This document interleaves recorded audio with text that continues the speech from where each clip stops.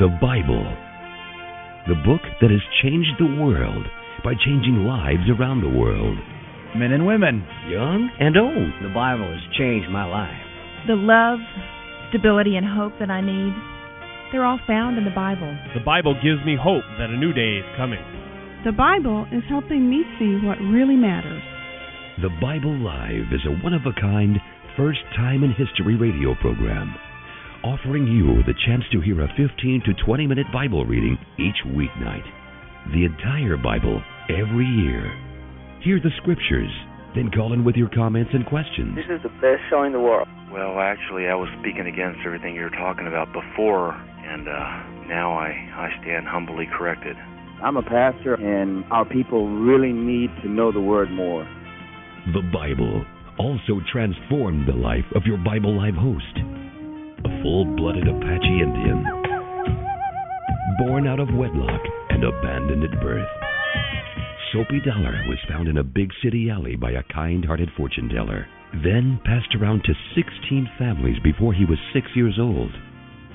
Placed in a home for homeless and delinquent boys, Soapy Dollar heard the Bible's life-changing message at the age of 8, and the course of his life was changed.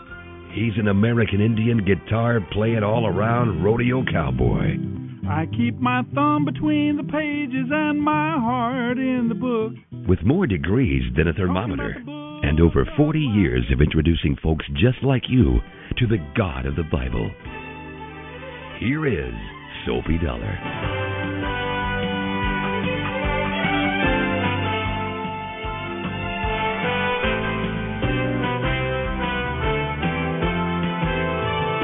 And here we are. Hello, everyone. Thank you for joining us tonight as we start a brand new book of the Bible. We have just completed a time in the New Testament, the books of 1st and 2nd Corinthians. Wonderful books to read around the time of celebrating our nation's independence because of their great theme, particularly 2nd Corinthians, the great theme of freedom. Where the Spirit of the Lord is, there is liberty, there is freedom. Now, we're going back into the Old Testament tonight. We're going to pick up with the book of Job. Most of you are familiar with Job only in the sense of the patience of Job. We'll talk more about the book of Job. Right now, though, let's go to our Wisdom and Worship segment, Psalm 96. So many different ways to praise and worship God. See if you can pick out a few on tonight's Bible Live. Psalm 96. Sing a new song to the Lord. Let the whole earth sing to the Lord. Sing to the Lord. Bless His name. Each day proclaim the good news that He saves. Publish His glorious deeds among the nations. Tell everyone about the amazing things He does. Great is the Lord. He is most worthy of praise. He is to be revered above all the gods. The gods of other nations are merely idols, but the Lord made the heavens. Honor and majesty surround Him. Strength and beauty are in His sanctuary. O nations of the world, recognize the Lord. Recognize that the Lord is glorious and strong. Give to the Lord the glory He deserves. Bring your offering and come to worship Him. Worship the Lord in all His holy splendor. Let all the earth tremble before Him. Tell all the nations that the Lord is King. The world is firmly established and cannot be shaken. He will judge all peoples fairly. Let the heavens be glad, and let the earth rejoice. Let the sea and everything in it shout His praise. Let the fields and their crops burst forth with joy. Let the trees of the forest rustle with praise before the Lord. For the Lord is coming. He is coming to judge the earth. He will judge the world with righteousness and all the nations with His truth. End of reading Psalm 96. You are God in heaven, and here am I on earth. So I'll let my words be few.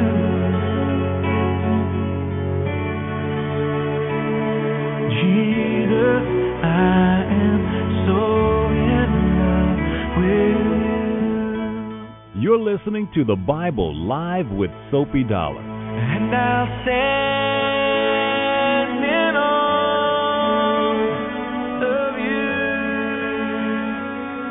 Now, you remember the story of Job. This is the oldest book in the Bible, not perhaps the oldest written book, but it records the earliest events back into the times of the patriarchs, 2000 to 1800 BC. The events that we read about in the book of Job are all quite early. There are no references to either the tabernacle or the temple or even to Abraham and Isaac and Jacob, to the covenant. So this is considered to be the oldest of the books of the Bible. Very interestingly, it is one of the most popular books that we read on this program every year because so many people are touched by this experience. And I think it is the very humanity, the deep identification that we have with this man named Job. He is tested. He has a life filled with prestige, possessions, lots of people around him, wonderful family, and then he's suddenly assaulted on every side. He's devastated, stripped down to almost nothing. But his life had been built on God, and he manages to endure. Job is a theological treatise about suffering, about divine sovereignty. It's a picture of faith that endures through all kinds of hardship and difficulty. It's heroic in that sense when we really identify with this man named Job. As we read it together now, analyze your own life. Are you truly building your life on that foundation of the true and living God and His Son, the Messiah? One thing you're going to notice here is that Job doesn't know all that we know. All Job had at his time was nature and what had been passed down verbally from the time of creation, the universal floods and so on, the things that he would have heard through that common wellspring of human tradition, the oral stories that have been passed down. But he still deals with some of the most common everyday problems we have today. Mortality. If a man dies, will he live again? He deals with the subject of faith and trust. One of the basic beliefs of the time was that if you're a good person, you're going to be prosperous.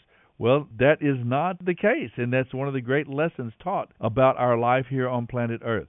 Remember now, as we start the book, Job is a prosperous farmer living in the land of Uz. He has thousands of sheep, camels, livestock, a large family, many servants, and suddenly Satan the accuser comes before God claiming that Job was only trusting God because he was wealthy. That's a common accusation that the world makes about Christians. And so the testing of Job's faith begins. Remember, Job doesn't know what we know. He doesn't know about God and Satan and this purposeful test of his faith. Job is just a man living out his life, and this comes upon him. God himself brags on Job and said he's a great man of faith and allows this testing of his faith. We're going to start out with the story of Job, and later we'll get into three of Job's friends who come to console him and help him and speak with him. So now to the book of Job on the Bible Life. Job 1:1 through 5:27. Job 1. There was a man named Job who lived in the land of Uz. He was blameless, a man of complete integrity. He feared God and stayed away from evil. He had 7 sons and 3 daughters. He owned 7,000 sheep, 3,000 camels, 500 teams of oxen, and 500 female donkeys, and he employed many servants. He was, in fact, the richest person in that entire area. Every year when Job's sons had birthdays, they invited their brothers and sisters to join them for a celebration. On these occasions, they would get together to eat and drink. When these celebrations ended, and sometimes they lasted several days, Job would purify his children. He would get up early in the morning and offer a burnt offering for each of them. For Job said to himself, "Perhaps my children have sinned and have cursed God in their hearts." This was Job's regular practice. One day the angels came to present themselves before the Lord, and Satan the accuser came with them. "Where have you come from?" the Lord asked Satan. And Satan answered the Lord, "I have been going back and forth across the earth, watching everything that's going on." Then the Lord asked Satan, "Have you noticed my servant Job? He is the finest man in all the earth, a man of complete integrity. He fears God and will have nothing to do with evil." Satan replied to the Lord, "Yes, Job fears God, but not without good reason. You have always protected him and his home and his property from harm. You have made him prosperous in everything he does. Look how rich he is. But take away everything he has, and he will surely curse you to your face." "All right, you may test him," the Lord said to Satan. "Do whatever you want with everything he possesses, but don't harm him physically." So Satan left the Lord's presence. One day, when Job's sons and daughters were dining at the oldest brother's house, a messenger arrived at Job's home with this news: "Your oxen were plowing with the donkeys feeding beside them when the Sabaeans raided us. They stole all the animals and killed all the farmhands. I am the only one who escaped to tell you." While he was still speaking, another messenger arrived with this news: "The fire of God has fallen from heaven and burned up your sheep and all the shepherds. I am the only one who escaped to tell you." While he was still speaking, a third messenger arrived with this news: "3 bands of Chaldean raiders have stolen your camels and killed your servants. I am the only one who escaped to tell you." While he was still speaking, another messenger arrived with this news: "Your sons and daughters were feasting in their oldest brother's home. Suddenly a powerful wind swept in from the desert and hit the house on all sides. The house collapsed, and all your children are dead. I am the only one who escaped to tell you." Job stood up and tore his robe in grief. Then he shaved his head and fell to the ground before God. He said, "I came naked from my mother's womb, and I will be stripped of everything when I die. The Lord gave me everything I had, and the Lord has taken it away. Praise the name of the Lord." In all of this, Job did not sin by blaming God. You're listening to the Bible Live with Soapy Dollar. Job 2. One day the angels came again to present themselves before the Lord, and Satan the accuser came with them. "Where have you come from?" the Lord asked Satan. And Satan answered the Lord, "I have been going back and forth across the earth, watching everything that's going on." Then the Lord asked Satan, "Have you noticed my servant Job? He is the finest man in all the earth, a man of complete integrity. He fears God and will have nothing to do with evil. And he has maintained his integrity, even though you persuaded me to harm him without cause." Satan replied to the Lord, "Skin for skin. He blesses you only because you bless him.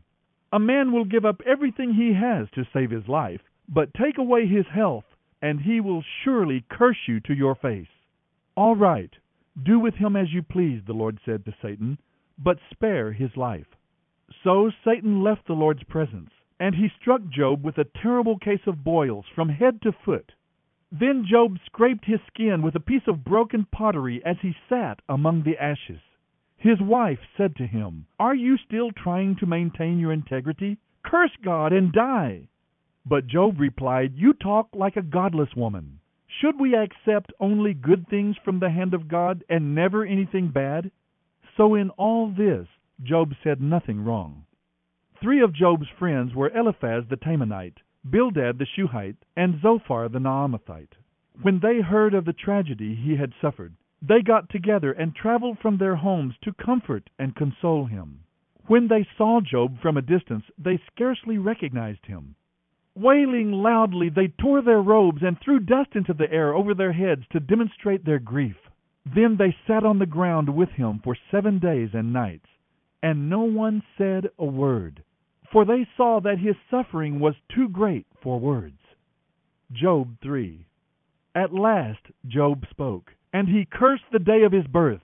He said, "Cursed be the day of my birth, and cursed be the night when I was conceived. Let that day be turned to darkness. Let it be lost, even to God on high, and let it be shrouded in darkness. Yes, let the darkness and utter gloom claim it for their own. Let a black cloud overshadow it, and let the darkness terrify it. Let that night be blotted off the calendar, never again to be counted among the days of the year, never again to appear among the months.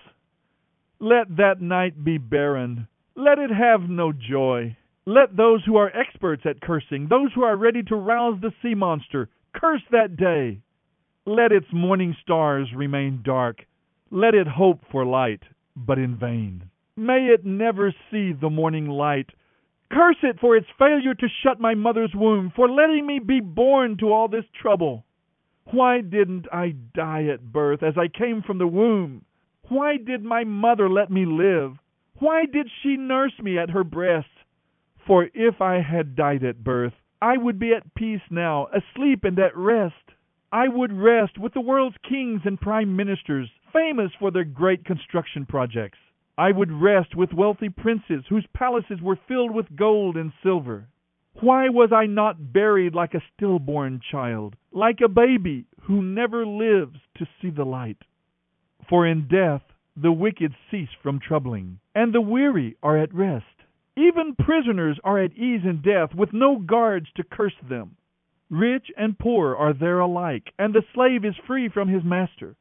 Oh, why should light be given to the weary, and life to those in misery? They long for death, and it won't come. They search for death more eagerly than for hidden treasure. It is a blessed relief when they finally die, when they find the grave. Why is life given to those with no future, those destined by God to live in distress? I cannot eat for sighing. My groans pour out like water. What I always feared has happened to me. What I dreaded has come to be. I have no peace, no quietness. I have no rest. Instead, only trouble comes. You're listening to the Bible Live with Soapy Dollar. Job 4. Then Eliphaz the Temanite replied to Job, "Will you be patient and let me say a word? For who could keep from speaking out? In the past you have encouraged many a troubled soul to trust in God. You have supported those who were weak. Your words have strengthened the fallen. You steadied those who wavered. But now when trouble strikes, you faint and are broken. Does your reverence for God give you no confidence? Shouldn't you believe that God will care for those who are upright? Stop and think. Does the innocent person perish? When has the upright person been destroyed? My experience shows that those who plant trouble and cultivate evil will harvest the same. They perish by a breath from God. They vanish in a blast of His anger. Though they are fierce young lions, they will all be broken and destroyed. The fierce lion will starve, and the cubs of the lioness will be scattered. This truth was given me in secret, as though whispered in my ear. It came in a vision at night, as others slept. Fear gripped me. I trembled and shook with terror. A spirit swept past my face. Its wind sent shivers up my spine. It stopped, but I couldn't see its shape. There was a form before my eyes, and a hushed voice said, "Can a mortal be just and upright before God? Can a person be pure before the Creator? If God cannot trust His own angels, and has charged some of them with folly, how much less will He trust those made of clay? Their foundation is dust, and they are crushed as easily as moths. They are alive in the morning, but by evening they are dead, gone forever without a trace. Their tent collapses. They die in ignorance." You're listening to the Bible Live with Soapy Dollar. Job 5. You may cry for help, but no one listens. You may turn to the angels, but they give you no help. Surely resentment destroys the fool, and jealousy kills the simple. From my experience, I know that fools who turn from God may be successful for the moment, but then comes sudden disaster. Their children are abandoned far from help, with no one to defend them. Their harvests are stolen, and their wealth satisfies the thirst of many others, not themselves. But evil does not spring from the soil, and trouble does not sprout from the earth. People are born for trouble as predictably as sparks fly upward from a fire. My advice to you is this: go to God and present your case to Him, for He does great works, too marvelous to understand. He performs miracles without number. He gives rain for the earth. He sends water for the fields. He gives prosperity to the poor and humble, and He takes sufferers to safety. He frustrates the plans of the crafty so their efforts will not succeed. He catches those who think they are wise in their own cleverness so that their cunning schemes are thwarted. They grope in the daylight as though they were blind. They see no better in the daytime than at night. He rescues the poor from the cutting words of the strong. He saves them from the clutches of the powerful. And so at last the poor have hope, and the fangs of the wicked are broken. But consider the joy of those corrected by God. Do not despise the chastening of the Almighty when you sin, for though He wounds, He also bandages. He strikes, but His hands also heal. He will rescue you again and again so that no evil can touch you. He will save you from death in time of famine, from the power of the sword in time of war. You will be safe from slander and will have no fear of destruction when it comes. You will laugh at destruction and famine. Wild animals will not terrify you. You will be at peace with the stones of the field, and its wild animals will be at peace with you. You will know that your home is kept safe. When you visit your pastures, nothing will be missing. Your children will be many. Your descendants will be as plentiful as grass. You will live to a good old age. You will not be harvested until the proper time. We have found from experience that all this is true. Listen to my counsel and apply it to yourself. End of reading Job 1:1 through 5:27. Blessed be the name of the Lord. Blessed be your name. Blessed be the name of the Lord. Blessed be your glorious name. Times of blessing, times of difficulty and problems. In all of those times, He is to be praised, worshipped, thanked. He is to be blessed. Bless the Lord. That's the theme of the song and the theme that we're looking at here in the book of Job. The book opens now with this story. Now, don't ever forget those first two chapters. The story behind the story begins in glory. It begins in heaven, where God is looking upon humanity, and He appreciates this man named Job, who loves Him and serves Him and worships Him. He is proud, obviously, clearly from the conversation. God is touched by the faithfulness of Job, his love, his devotion to God. This is a wonderful story because a great theme of our time, our politicians talk about, our president right now talks about justice, just and fair, and fairness over and over again, as if he's going to bring fairness. He is not nearly qualified to bring fairness or even know what fairness is. I'm not saying fairness and justice don't exist, but certainly this man is not the one to define what it is, nor is any other man. That's the problem with socialism and state-centered authority and government. Somebody's always going to abuse it. If you say, oh, we don't want there to be any more classes, everybody's going to be equal, I tell you someone that's not equal in a socialist communist state, and that is the elite, the people who run it. They're the one that drive the big cars and have the summer home and the winter palace. They do just great. That's what we're letting ourselves in for in these days. But I don't want to digress into that theme for the moment. I want to talk about the theme of justice. Classically, we tend to think that somehow in this world there's going to be fairness. Now, every father knows how to tell their children, well, life is not fair. We tell our children over and over again, in this life, on this planet Earth, we're not going to see fairness or justice absolutely carried out. Good people will and do suffer commonly every day. Good people suffer. You know the sayings, no good deed goes unpunished, all of the things that we say. And evil people, evil, wicked, selfish, abusive people will prosper. As I said, in every area of our society, Hollywood or in the music realm, politics, evil, wicked people do often prosper. They get elected president, people who do terrible things. So we know that good people will suffer, evil people will sometimes prosper. That's what's being introduced here. Job gives his opening speech. He's depressed. He's very hurt. He's confused by this. And his friends, quote friends, come to talk to him. And that's what the whole book is made up of now. After these opening experiences, this is a series of speeches, talks, or conversation that they have. Eliphaz, Bildad, and Zophar, and later on a young man named Elihu with Job. And the common element is there is real justice in this earth, and you're suffering because you sinned against God. And you continue to suffer because you continue to sin. You won't admit you're sinning, so you're still suffering. They'll get really personal and really abusive with Job. And Job himself goes through a testing of himself and his understanding and these ideas. But finally, the understanding comes that in this world, on planet Earth, we're not going to see perfect justice and fairness carried out. There will be no guarantee of justice in this life. Our guarantee and our hope for ultimate justice comes in eternity when God will, as He clearly says over and over again, God will judge each and every human being. He will judge our every thought, our every word, our motives. He knows them, and He will judge us.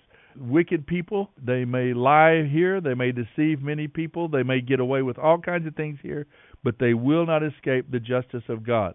God has made that clear. Now we're seeing that thought being introduced here into the lives of these individuals, into that world. They're struggling with this concept of justice in our world. God is there. He's not an absentee landlord. He loves His creation. He's working, has been, and is still working every day. But sin is here, and it's a reality. We live in a world where good and evil coexist. Evil is in every human being, and it will express itself. It would overwhelm goodness if it weren't for the intervention of God through His redemptive plan. Goodness is possible through the power of love and redemption. God has made a way for sin to be overwhelmed in our lives and its deadly effects to be atoned. And so all of those themes are going to come out here in the oldest book of the Bible. Well, off to a great start. We have the foundation laid. We know the story behind the story. We know what God is doing in the life of Job. We know his faith is being tested.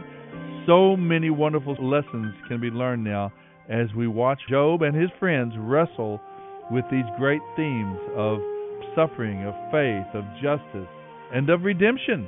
They will all be in our conversations. Now, remember, this wife said, curse God and die to Job. Some people have asked, well, why didn't God take his wife as well? And some people have answered, well, leaving his wife was part of his punishment, and with a wife that was so discouraging to him. But let's not be too hard on Job's wife.